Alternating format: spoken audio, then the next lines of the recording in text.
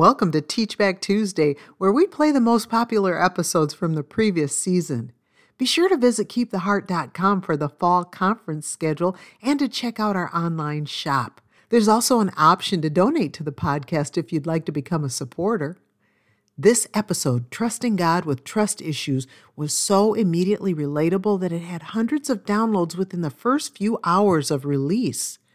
Thousands of downloads later, it's still a very popular episode. We say that we trust God, but our behaviors often contradict our words. Fearful fretting, which is so easy to do, by the way, is a clear sign that our trust in God needs work. Let's listen again. I fly a lot, so I end up checking a lot of bags throughout the years, and sometimes I'm nervous about checking a bag. Do you feel that way?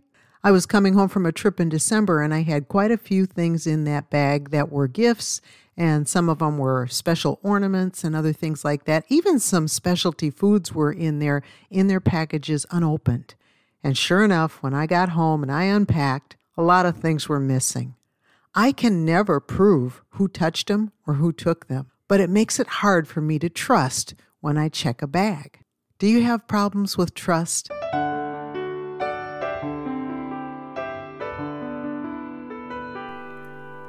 Thank you for joining Keep the Heart for today's podcast with Francie Taylor. Francie is an author, teacher, and conference speaker. Sharing lessons from the Word of God is her passion.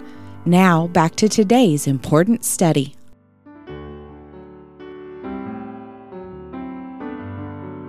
It's understandable when we struggle to trust people we don't know, and sometimes even people that we do know who have proven to be untrustworthy.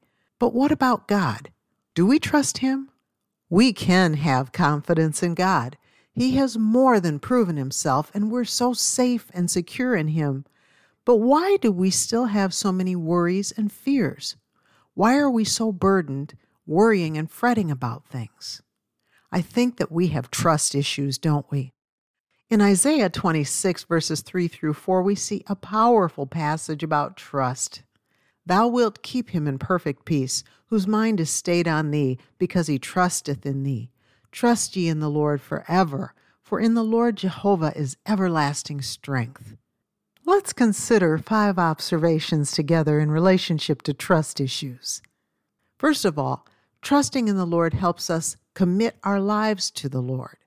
Psalm 37:5 really spells this out for us, where it says, "Commit thy way unto the Lord, trust also in him, and he shall bring it to pass." A committed way, as it says in this verse, is not under our control. It's in God's hands. Now that makes me chuckle because there was a previous episode about control issues, and if you didn't get to listen to it, go back and check that one out. But we don't like it when things aren't under our control, do we? But will you trust God with your plans? If He wants to alter your plans, will you trust Him? Will you trust God with your loved ones, especially if God decides that He's going to number their days shorter than what you would like? Will you trust God with your problems, even if they seem impossibly big? It's so important that we get to a point in our lives where we really mean it when we say we trust God. Otherwise, it's just lip service. We're just mouthing the words, and we're just singing songs related to trust, and we maybe are even memorizing verses. But if we have no intention of applying it, it really is in vain. Now, God's word will never return void, but we can certainly live without His power by our own choice. Trusting in the Lord helps us to commit our lives to Him. That means we're going to commit our way. Number 2. Trusting in the Lord conquers fear of circumstances.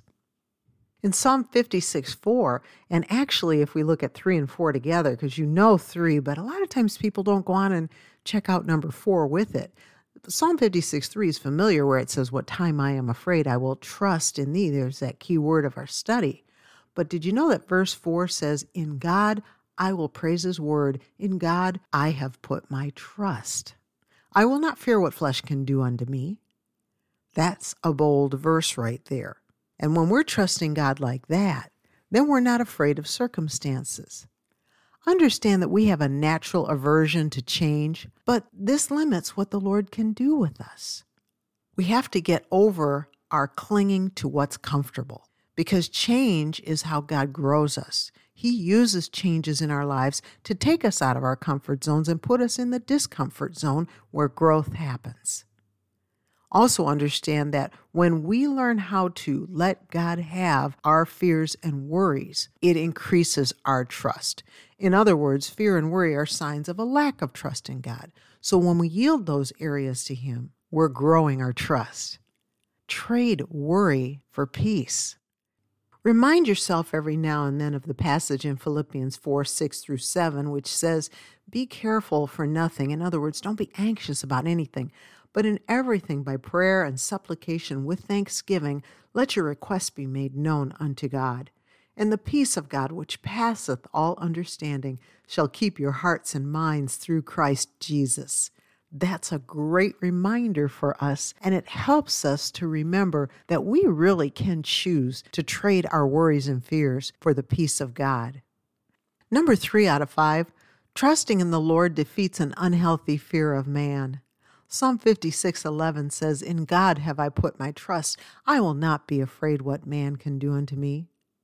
The fear of man is such a trap, and it's common. We struggle often with the thought of what other people are thinking. But we need to back away from that because Proverbs 29:25 tells us that it's a snare, it's a trap. Trusting in the Lord defeats that snare. Consider these few things under number 3. First of all, don't allow cultural confusion to cause you to doubt God's word. The world is confused. That's what life is like without God. But you don't need to go into that confusion. Stick with Scripture like super glue. The Word of God is not going to lead you into confusion, and God is never confused about where He wants us to go. So be careful about allowing yourself to steep so heavily in reports on the news and shared posts that go back and forth on social media. Things that can get you all riled up are not going to help your trust. Also, don't let the lack of godliness tempt you to become ungodly. Well, they're changing everything about how they live, so I'm going to change everything about how I live. Oh, really? Then it didn't matter that much to you. When things matter to us from a biblical point of view, in other words, when we're doing something because we just want to please the Lord, we're not going to dump it because someone else doesn't live that way. In fact, that won't even register on our radar. And finally, under number 3, don't let the us against them news reports make you afraid to be a witness in this generation. We cannot stop sharing the gospel. We want to see people saved. We want them to have the freedom of life in Christ. Be careful about overdosing on news reports that make you afraid to be a witness. Just remember, someone was bold enough to witness to you, and at the time that they did that, they thought the culture was in trouble too. It's been this way for a while, so please be a witness. And remember, trusting in the Lord defeats an unhealthy fear of man. Number 4 out of 5, trusting in the Lord helps us to stay spiritually focused. God wants our eyes to stay on Him. We do that by staying in Scripture. Listen to Psalm 141, verse 8. "But mine eyes are unto Thee, O God, the Lord. In Thee is my trust. Leave not my soul destitute." The psalmist said, "Mine eyes are unto Thee, O God, the Lord." It's an interesting phrasing. I love how it's written. It's like he's emphasizing, I'm looking at you. I mean you, God. So when times are hard, and they will be because they come in and out like a rotation, if we're already walking with God, our eyes will be on Him. Our focus will be in the right place. But if we're not walking with God, we'll be really, really shaken up when something hard hits us. We need our focus in the right place. How do we improve our spiritual focus? Try word studies. If you haven't done this in your Bible study personally, start trying to do some word studies. They're really very fascinating and engaging. You'll get really into it. Here's a good word study. Trust. Look that word up in Scripture, in Old and New Testament, and study all the times it comes up in Scripture. And watch how God teaches you what He wants you to know about trust and trusting Him in particular.